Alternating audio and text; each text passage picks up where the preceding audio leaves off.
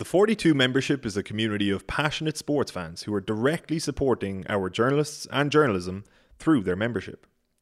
In return, our commitment is to provide them with the best analysis, insight, and debate, as well as a vibrant community of like-minded fans who, as you know, help to steer our coverage on Rugby Weekly. Which is why, in a few weeks' time, we will be launching a new and improved rugby offering for our members. At the heart of this will be a brand new Rugby Weekly Extra podcast every Monday, where I, Gavin Casey, will be joined by your favourites, Murray Kinsella and Bernard Jackman, who will bring you the first and definitive word on the weekend's rugby action. That members-only pod will be the only place where you will be able to hear Murray, Bernard and me together, and we're looking forward to building it further with our members to give you, and ourselves to be honest, the most enjoyable rugby pod possible. But what about the great Owen Toolan, I hear you members ask? Fear not, the 42 members will now get a second exclusive podcast every week, with Owen and Murray moving to a later slot in the week where they will break down the game tape with some of their trademark deep dive analysis. And I'm actually not joking either when I say they are planning to go deep, and on games, topics and trends from around the world that may tickle your fancy, rather than simply the provincial or international rugby that has happened over the previous weekend. All of this means that our regular free-to-air routine is also changing. From a few weeks' time, we will no longer be producing a podcast on a Thursday. In its place, there will be a shorter, specified preview pod every Friday, as Murray and I look ahead to the weekend's games. That quick hit Friday show will be free for members and non-members alike. To all of you listening who already support our work through membership, we can't thank you enough. To those of you who have tuned into the pod every Thursday for the last couple of years, we've absolutely loved your questions, your musings, and your support. The reality is that this new membership-focused schedule is as important for us as it is exciting, because not only will it ensure the pod remains viable on top of our day jobs into the future, but it will allow us to control that future without having to accept sponsored ad reads to which we, or more importantly you, our listeners, might personally object. Murray and I will chat to you about all of this on next week's free pod, but in the meantime, for those of you who aren't yet members but might be inclined to support us on this move, we would love for you to have the chance to try out the 42 membership for a year so that you can see for yourself why we believe so strongly in it. And with that in mind, for the next week, we have a special offer, which is available only to listeners of this pod, and we'd like to offer you 50% off if you sign up for an annual membership. That works out at just €21 for a full year, or just over 40 cents per week. And it will give you access to the brand new Monday podcast with Murray, Birch and myself, as well as all of the other brilliant membership benefits on offer. Go to members.the42.ie and use the code the42ORW, all one word, all uppercase, to avail of that offer. That's the 42ORW. Now, here's your regularly scheduled Rugby Weekly. I don't think we've met before, but I'm the referee on this field. Leinster could offer me $5 million a year, I wouldn't go. It is Tommy Moe! Rugby Weekly. Little reverse pass. Drive for Ireland! Magic! Hello and welcome to the 42 Rugby Weekly. Gavin Casey here with you as always, and joining us to look back upon the weekend that was and look ahead to another one is Murray Kinsella of the 42 and Bernard Jackman. Murray, how are you? Good, Gav, how are you? Yeah, flying, thanks. Looking forward to the chat. Birch, how are you? Yeah, excellent, thanks. Thanks for doing this so early in the morning. Not a problem. Any excuse. Birch, you've had a few days now to sort of, ruminate over Paris, and I know you've even done a little bit of analysis during the week with your various roles. What was your kind of overriding emotion in retrospect, like when you kind of, I suppose, when you can remove the emotion from the game itself and look at it a little bit more objectively or coldly? Yeah, so I'm very conscious of not being a fan with a typewriter, and I think that I have to give Ireland massive credit for staying in the game and the character they showed and the fitness levels, etc. But I think, in fairness, France did what we feared they would do, and I think France are in a really good place. They're not perfect, but I think that even the fact that Galtier used his bench so early and they wobbled a bit, but came out the other side of it and got the win, long term for them, that's a much better win than us maybe win that match, having kept the majority of our frontliners on the field for so long, if you get me. So I think they managed to get a big win with loads of imperfections, and have a load more growth in them. Even players outside the match 23 that can come back in, the likes of Akatara, Teddy Thomas, Jalibert. There's a multitude. Olivion, the captain, is back training now in his club. I mean, he's a quality player. So they've got real depth. They've got confidence, self-belief. They've still got loads of areas to work on, but I think France are in a really good place. Ireland are in a good place, and I love the way the team are implementing an attacking strategy that will pay off. The question mark I have a little bit is around when it comes to the crunch, when we come up against a team who can shut us down, have we got game breakers? And then secondly, have we got enough depth? I think our 1 to 15 is brilliant. We wax lyrical about our front row going into this game. I think our front row with Kelleher, Porter and Furlong could be amongst the best in the world. But if one of them gets injured early in the game, even though Dan Sheehan did brilliantly, I think from a scrummaging point of view, he's obviously got to grow there in that position, and that's normal.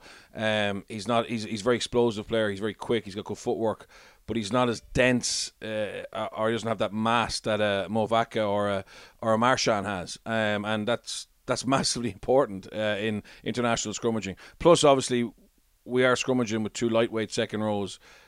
When you compare them to the top, and I remember some fella accused me of taking drugs, saying Tadhg Beirne wasn't an international second row, but maybe he understands a bit more about that now. When you see, I'm not questioning Tadhg Beirne's ability around the field. I think he's absolutely brilliant, but there's a couple of scrums there with an overhead look, and you can see the difference having 2 big men in the second row can make to a scrum. And to be honest, I think in some ways we got away with it because the scrum wasn't a factor in that game. There was only 8 scrums, 5 for France, 3 for Ireland.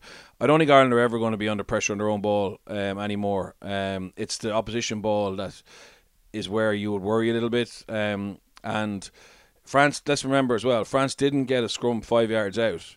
Where they really could have went for the juggler, and next thing you see 2 or 3 penalties, you see a yellow card, you see a penalty try, and then everyone's panicking about our scrum. I just think, because it wasn't an influence on the winning or losing of the game, people have moved on. But I think Andy Farrell, John Fogarty, etc. will be looking at it going, right, that's an area that we need to look at, because in a World Cup semi-final, quarter-final, in a Six Nations game, if England are back on at their best, that could be an area that we get exposed in. So they're the little worries I have. But having said that, I am absolutely proud of Ireland. There's no doubt. But I just think we also need to flag that realistically, I think France will be wondering how that game got so close, and they probably have the tools to get further away from us if we're not careful.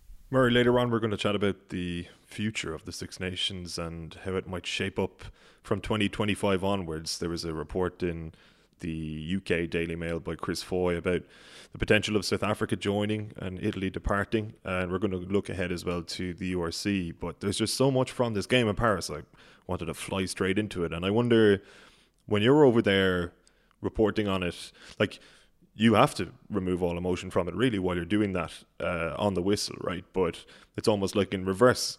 When you rewatch the game, are you a little bit more disappointed in aspects of Ireland's game and maybe even a little bit more pleased than you had been when you were in the stadium? I think a lot of it held true, and that's the benefit of being there in person, is just seeing how bafflingly large Roman Taufifanu is when he comes off the bench. It's actually ludicrous how big he is in person.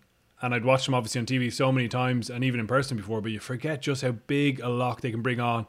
And one of his first and his major involvement was just to absolutely lift Josh van der Flier out of that ruck when Ireland are trying to exit off a line out in their 22. Ball gets bobbled off an Irish foot, and 2 phases later, Cyril Boy absolutely smashes over the line following a carry from Winnie Antonio. So you definitely appreciate those moments more in person than you would watching on TV. The physicality of their counter ruck and the sheer athleticism of the French players across the board was really startling, I suppose, in person. Yeah, absolutely. You watch it back and you see all these little moments that Ireland could have done better. Their kicking wasn't strong, was it? Even the contestable tactics, which made sense, to be fair, given that power and France's quality around the breakdown. But Ireland didn't do it well. They didn't exit kick well, and the first try comes from that.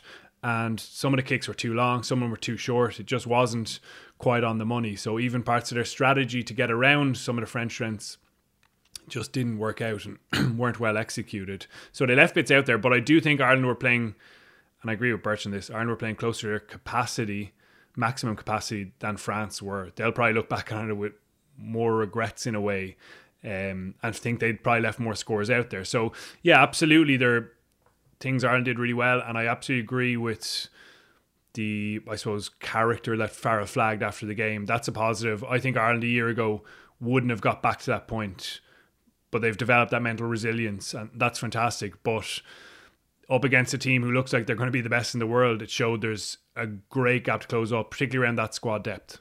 If they are going to be the best team in the world, Birch, and a lot of people feel as though they will for a home World Cup, would it be fair to say that the gap has still narrowed between the two teams, allowing for the fact that there is still a gulf in various areas? But if you actually look at the last 3 games, Paris in 2020, Ireland didn't really ever look like they could win that game. Maybe you could make the same case this time around as well. But even Dublin last year kind of felt as though they either didn't fire a shot or couldn't fire a shot.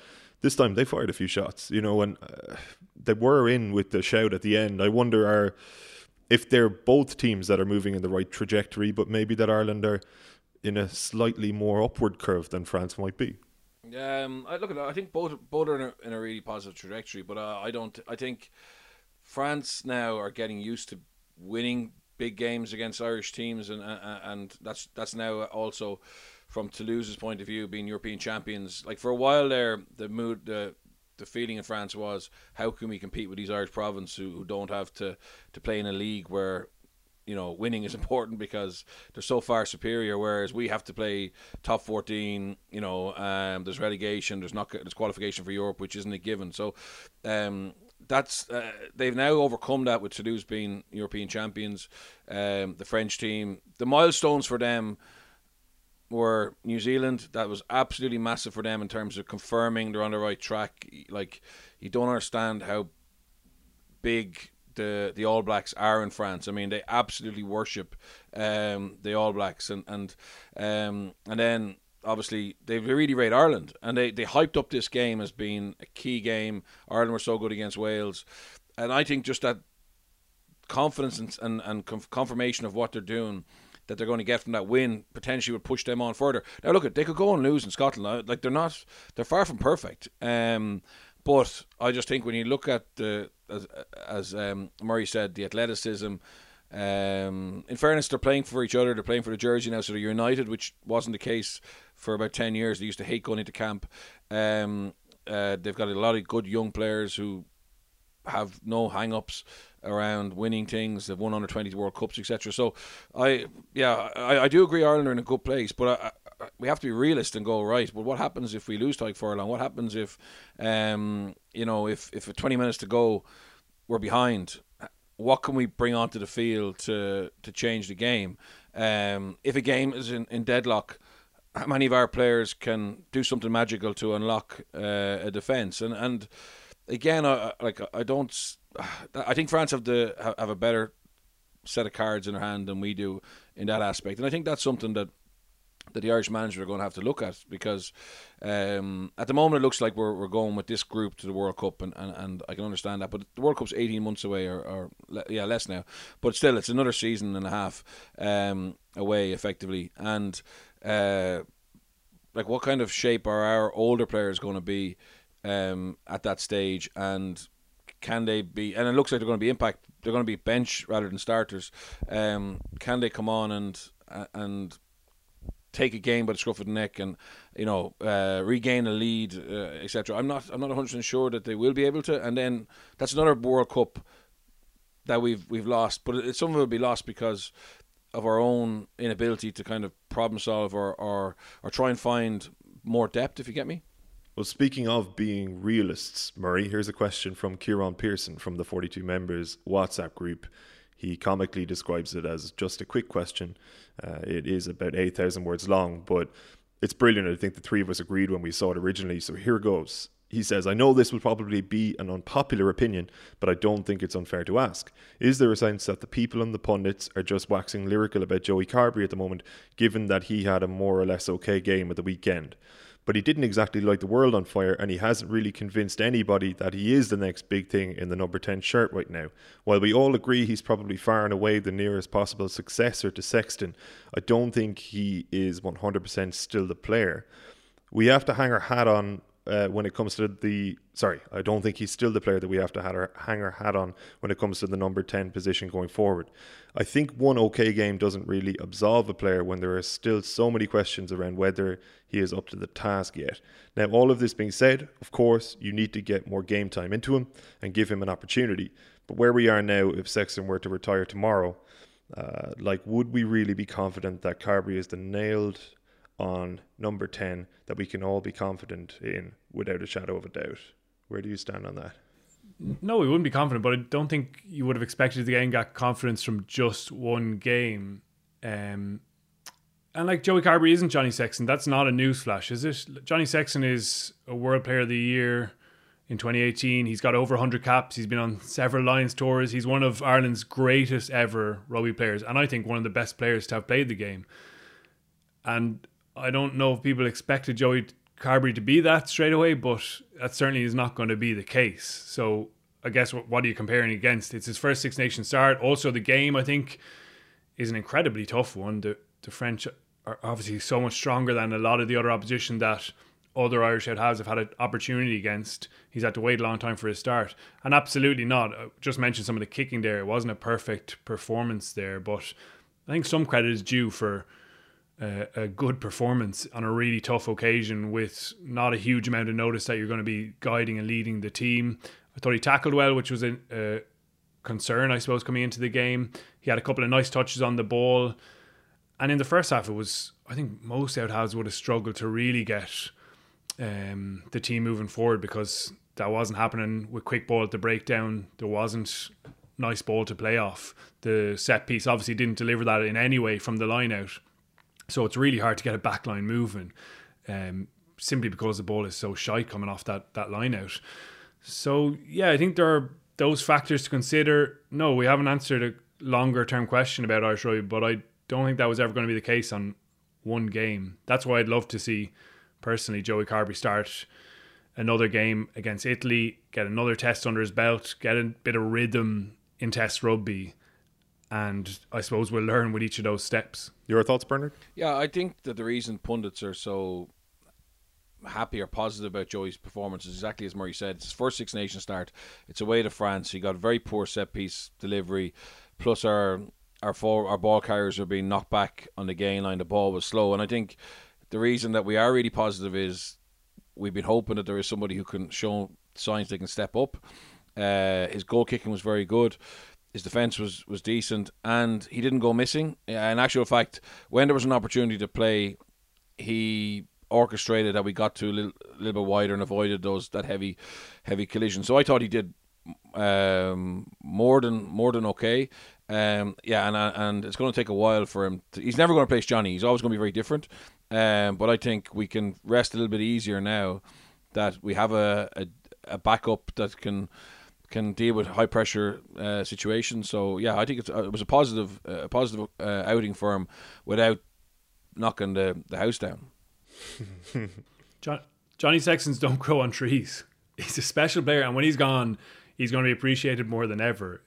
You're not going to find it out half exactly like him to replace him. The challenge in the shorter term is closing up that gap, because it's still big.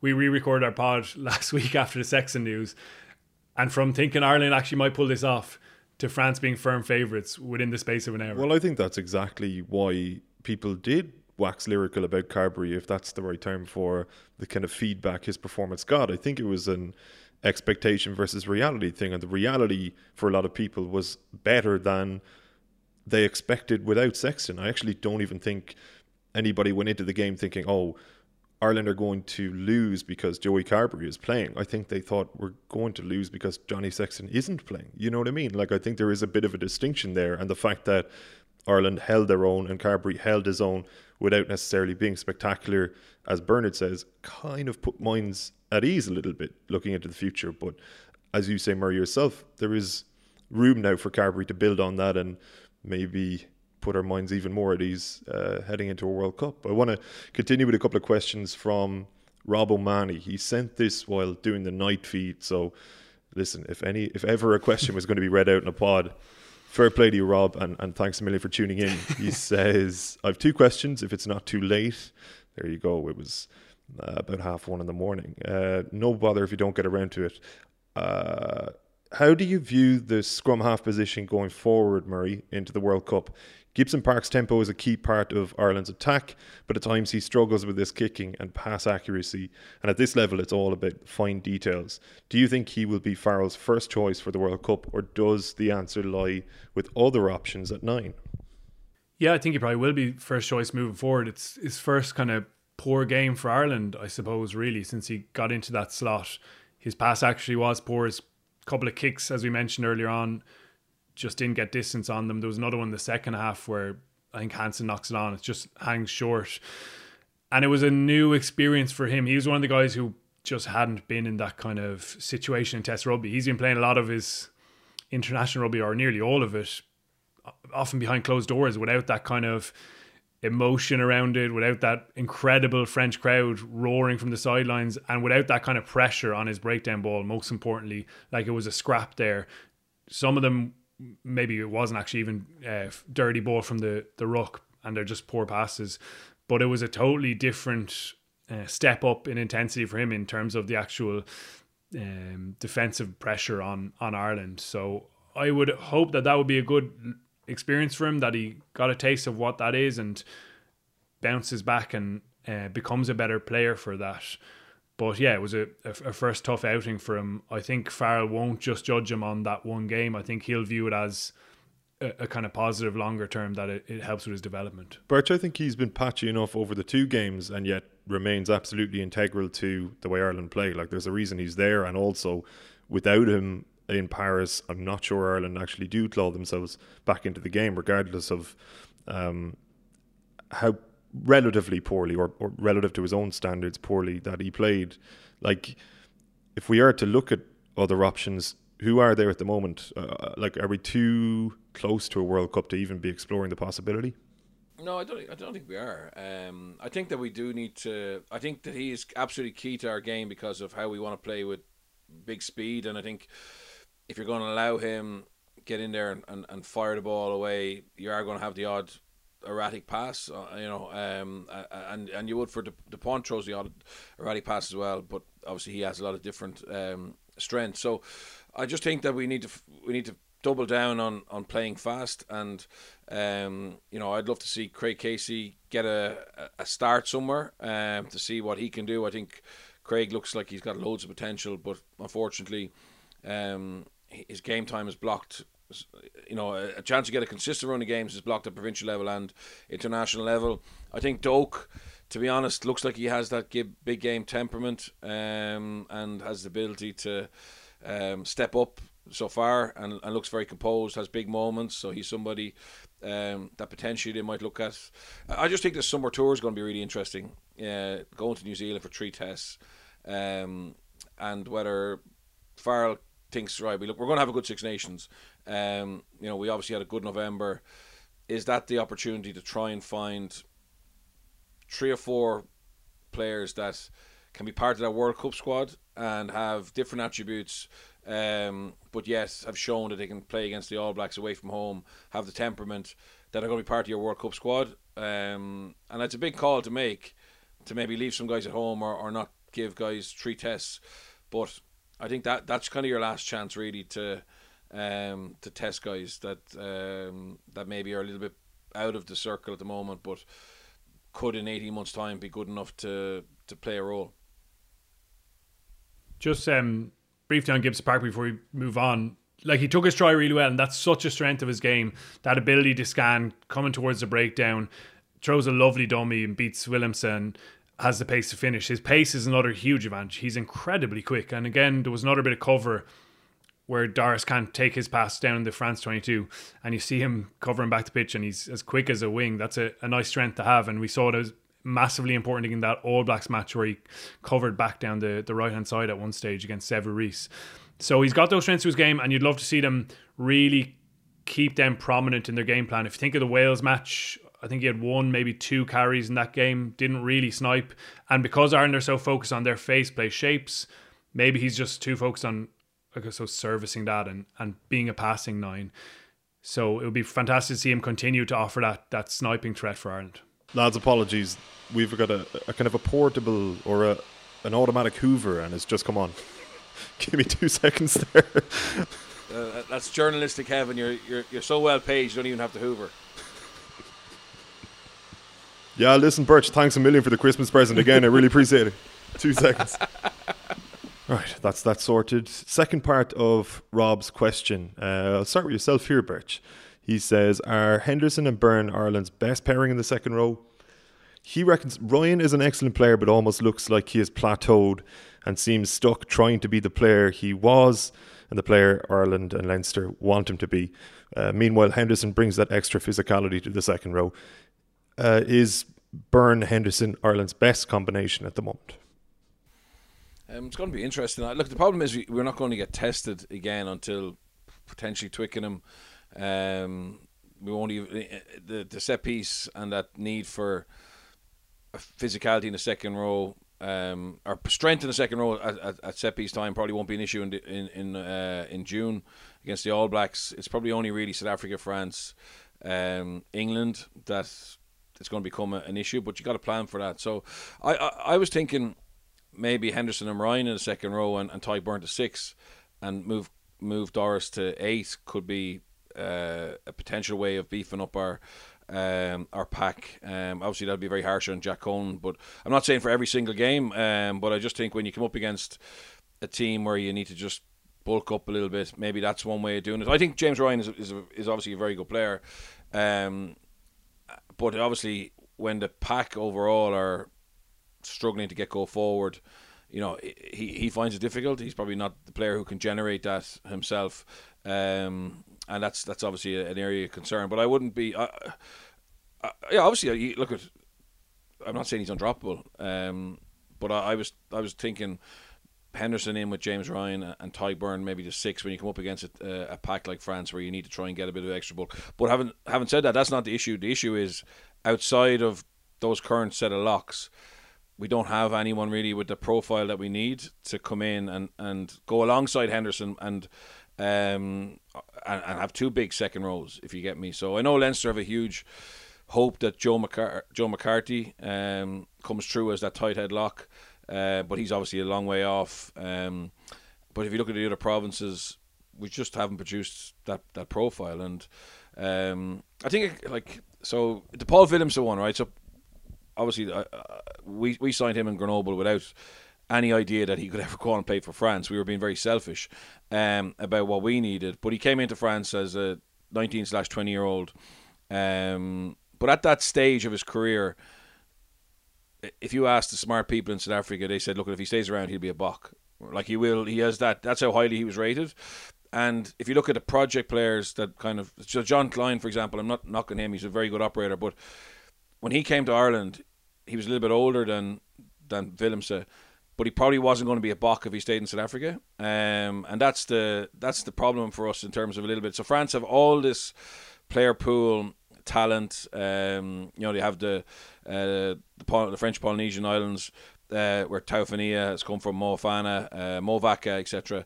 And yet they still, I would say, if you said to Fabien Galtier, who are your top 5 players that you want to be fit to play South Africa next week, Antonio and Willemse are in that. You know what I mean? And so they've benefited incredibly well from their 2 project players. One is a 150 kilo tight head who moves really well, and the other is a 138 kilo tight head lock who moves pretty well as well. So whereas you look outside, if you look a little bit deeper in France, there is that profile. There's 5 or 6 deep, not the same level, but there's 5 or 6 different tractors that they could pick as a tight head lock. Whereas in Irish rugby at the moment, we don't really have that profile, and that's obviously a concern. What about the idea, Murray, that James Ryan has plateaued? It seems to be an opinion that persists. They are out there. I'm wondering, are you one of them? I thought he was good, very good last weekend against Wales. Thought he was pretty good in France. And that's the weird thing, like when a team loses, everything is negative, but it's not necessarily the case. Like some people did actually play okay in Paris. I thought he went through a tough period, particularly with the concussion, obviously, and you feared when he went off just before half time, but it was brilliant to see him come back on. And I feel he's back into a bit of rhythm with his game, to be honest. The issue I see around him is what exactly is the role that best suits him. You know what I mean? At the moment, he's being the tight head lock for Ireland and for Leinster, which is traditionally a bulkier, heavier, naturally bigger man. Now, he's powerful, he's incredibly gritty, but he's, I suppose, been kind of typecast into that role. And you've seen him pushing his passing skills, and that's still developing. I don't think it's as fluent as some of the other forwards in the pack, but you almost think he'd almost be better suited with a bigger, bulkier lock beside him. And maybe Leinster signing Jason Jenkins indicates that that's how they feel about it as well. So, yeah, I'm kind of curious as to see how that side of it develops, but I think he does a good job as the tight head lock for Ireland and Leinster. He's not as big as other guys, but yeah, I think he's playing good rugby. Birch, is there any need to get into the decision to go for the posts with a few minutes ago? We can cover it. I'll give you my opinion. I thought we should have went to the corner, and despite look at the Irish players and stuff, they're going to publicly say, yeah, it was the right decision. But I think if they review that Monday morning, which they would have, or whatever, Thursday, they're going to camp today, Thursday, you'd have to say, look, they were there for the taking, they were under pressure, we gave them a minute to recover, and from that kickoff I never felt we were going to win the game. And it goes back to Murray's point, you needed to have something to get you back into the game after you kicked the points. So I agree, Murray, if we were on top in our kicking game, so if you remember the sequence of events after they kicked off, after we kicked the points, we lost that kick battle. We ended up kicking out for touch, and they had a line out on the halfway, and then effectively from that we didn't really get another shot at. So if you kick the points, you need to know how you're going to be able to go back down there and get another score. And I genuinely felt the decision was should have kicked the corner. Even if we don't score off it, we're in there 22 and our foot's under throat. So for me, it was the wrong decision. Murray, the reason why I ask, should we even get into it, is I feel as though it's open and shut. What do you think? The more I think about it, the more I've come to realisation they were actually going for a draw, I think they were hoping to get back within penalty range and kick a draw, because again, I watched it back repeatedly. I'm fascinated by this moment. I think it's class that 30 seconds on a pitch of rugby can spark so many debate and so many different opinions, including being told that Ireland were thinking about the prize money out in the pitch, which I doubt was the case. But anyway, I think they were going for the draw. Kick the 3 points. You heard it from the sideline. Points. It's being screamed in at them while they're having their little debate. And Henderson kind of glances over at one stage towards someone who's presumably on the sideline. And then he turns in and looks quite assertive in telling them, let's go points. And Ryan goes for it. So it looks like it came from off the pitch, to be honest. Maybe there's an issue in that. I definitely think it should have gone into the corner, because there's just no guarantee of getting back within range. There's no guarantee at all, except for this penalty that you can kick within 5 metres. You've scored 2 tries off your line out. I know they lost one in the 65th minute, but just before the penalty, they played off a line out through multiple phases and really stretched France. And they won that line out. Like, have some confidence in a big moment and take that shot. I think they were going for a draw, really. Just losing the line out, I've heard that used as an excuse, but that actually gives you a better chance to win the next one, because you understand where their threat is defensively and they are going to jump. So I actually think, even though people will go, oh, we've lost the line out, that knocked their confidence, the really good line outs go right. That actually improves our chances, because we know where the heat is and we can go away from that. They left another bonus point out there as well. That's what I kind of can't believe, that bigger picture tournament wise, even if you score or try and lose the game, you're coming away from there with 2 points rather than one. I mean, one is decent, but also an extra point. I suppose we have the advantage of weighing it all up with a bit of time and not in the heat of it, totally, and yeah. not like I wonder they even think bonus points. You know, you're so flustered. Go on, Birch. Murray, I could hear the points, but I couldn't work out who was shouting it. Do you know who was saying it? It looks like it was one of the medical team or the physios maybe, who was on that left touchline and is trying to communicate in. So presumably he's mic'd up to the head coach. It's an interesting one though. It is an interesting one. I'd love to hear their honest debate. I'd love to hear Johnny Sexton tell us what he really thought. I'd be almost certain that behind closed doors they're going, fuck's sake. You know what I mean? And it's as simple as that. Like, as you say, Murray, it's after 75 plus minutes of the most intense game you'll probably ever play or up there in your career. You're absolutely blowing out your arse. You have a couple of seconds to make the call. I think they got it wrong. I don't know. Well, I suppose, look, if it's coming from off the pitch, it's a little bit different, but it's a decision. I also don't fully agree with on. Life moves on. Sorry, there's no drama getting it wrong. It's just what will they do the next time? That's all. You know what I mean? Mistakes happen. There's missed tackles. There's balls dropped. It's not a big deal, but it's just interesting in terms of mindset and in terms of game management. What they'll do next time. That's all. 100%. Murray and Owen Toolan spoke to the 42 members on Monday about the whole weekend. If you want to get extra analysis, it's members.the42.e. You can tune in to hear their thoughts on last weekend. We're going to move on and look to the future now a little bit after that report in the UK Daily Mail that I mentioned at the top of the show. The idea being, or the report stating, that South Africa are set to join the Six Nations from 2025, likely in place of Italy. This broke kind of late last night, so we haven't had a chance really to even discuss it among ourselves, lads. So, Murray, what are your initial thoughts on that prospect?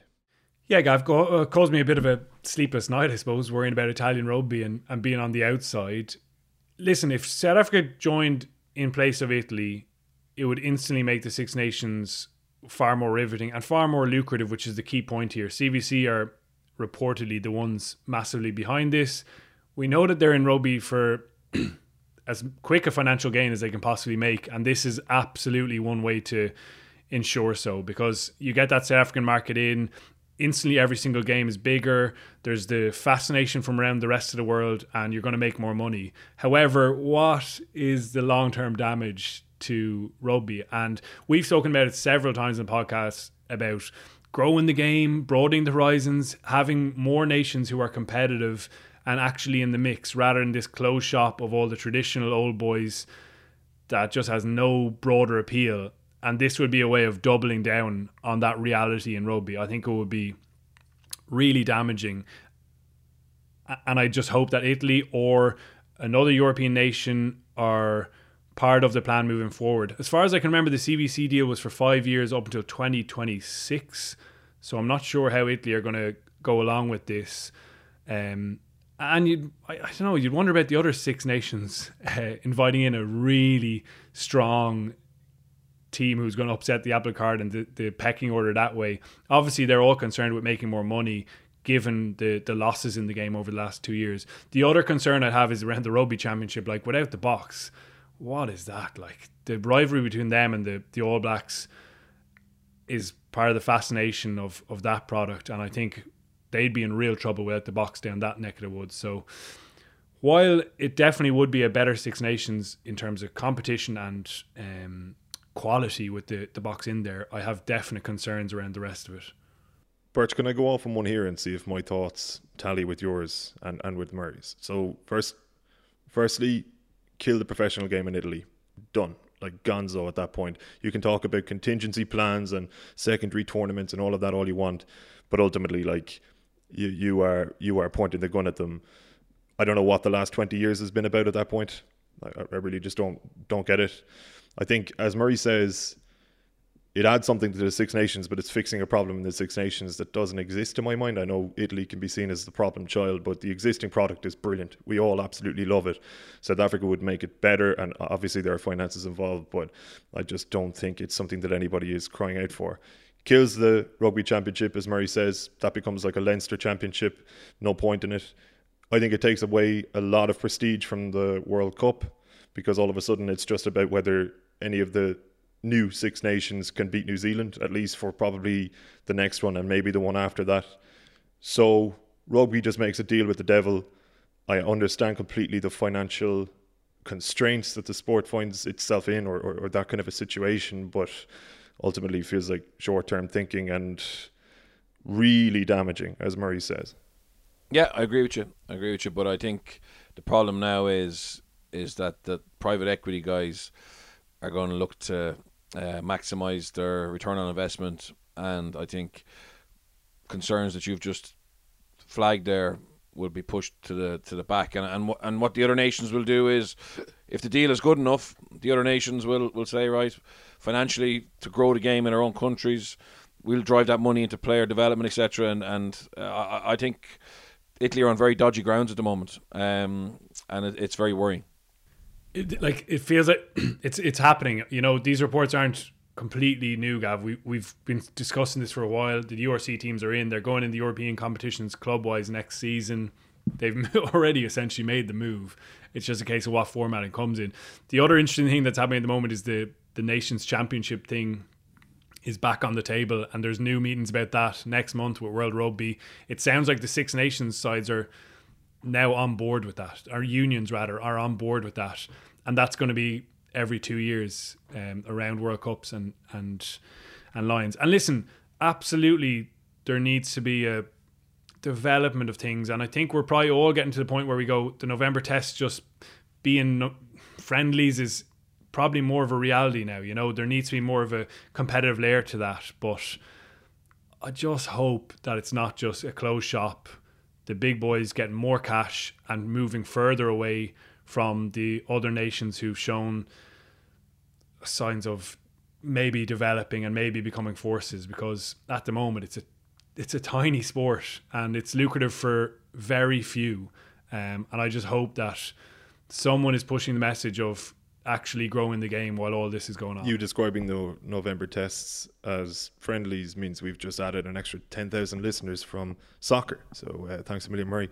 Let's talk about URC. I've no doubt we're going to chat about the future of the Six Nations again, maybe when that feels a little bit more real. It will rear its head. Looking ahead to the weekend, lads, Munster are at home to Edinburgh on the back, of course, of a defeat in Glasgow. I don't know, did either of you get a chance to see that game? I actually presume that you both watched it in retrospect.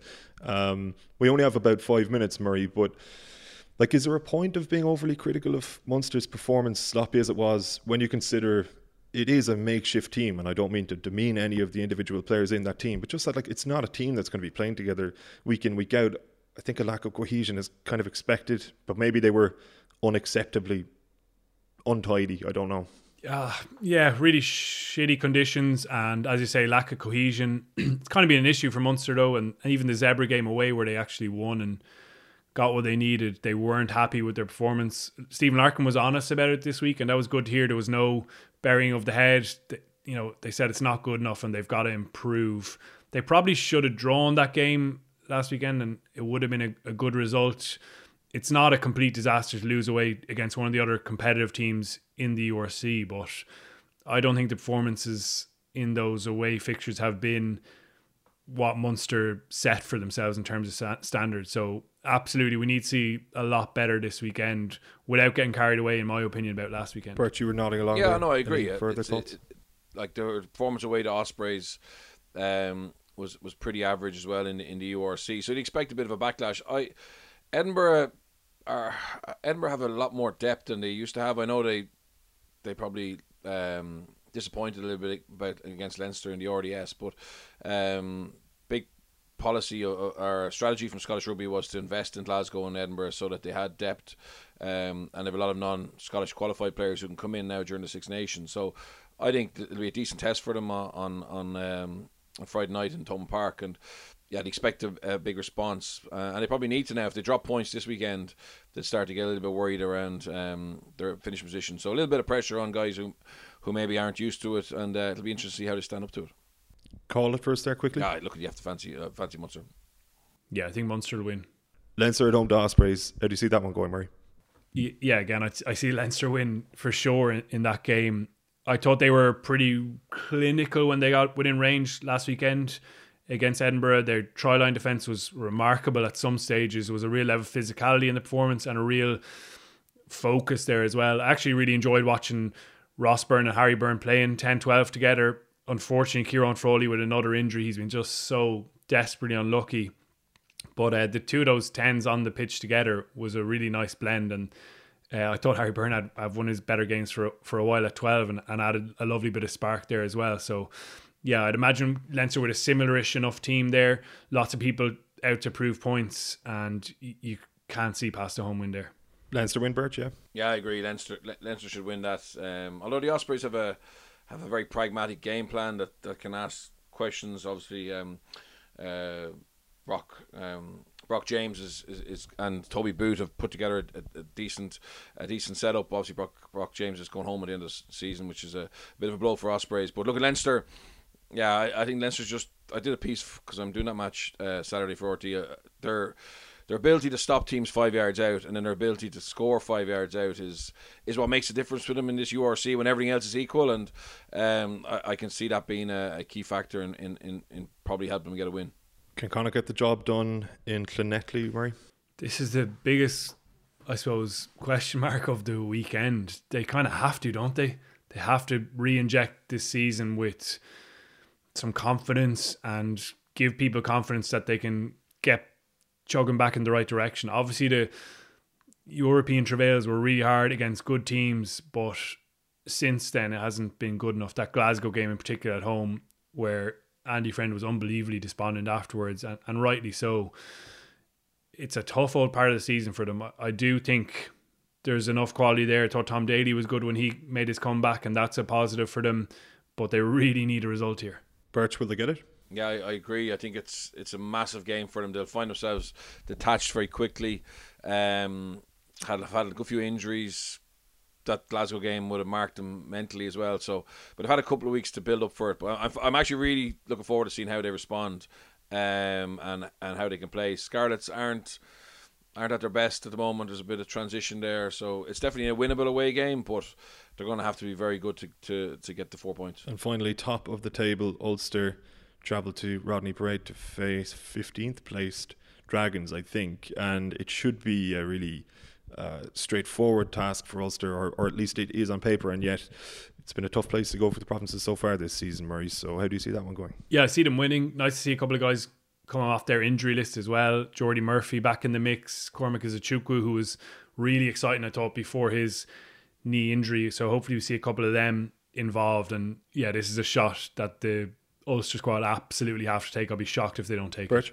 Yeah, I agree. Dragons obviously boosted by the announcement of JJ this week, signing on a 3-year contract, but they've really struggled. I watched them against Benetton. Benetton were missing a lot of players, and they got a draw in the end. Benetton missed a last-minute kick, but they're really low in confidence, and Ulster be very disappointed. The pitch actually is in good nick. They've relayed it, so there's no reason not to go and play, and you'd fancy Ulster to maybe get 5 points. Thank you as always, men. Cheers. Thanks a lot, guys. Thank you to everybody at home as well for tuning in. Enjoy the URC over the weekend. We will be back on Monday for members and next Thursday for non-members. That's about it. Mind yourselves in the meantime. Take it easy. Henry Hoover, Henry Hoover. A short little fat guy, always smiling. I hoover carpets, rugs and tiling. Henry Hoover, Henry Hoover. My enormous nose is less of a nose, it's more of a corrugated dust-sucking hose. Dust-sucking hose. But if you want a spotless carpet, stronger cleaners are on the market. Mike, Dyson, Dustbuster Douglas of Van Hooverfield and Electrolux Lewis. I couldn't give a toss on Henry Hoover. Spin me round, I'm quite some Hoover. Force my nose in your dirty little carpet. I couldn't give a toss, it's quite cathartic. Henry Hoover.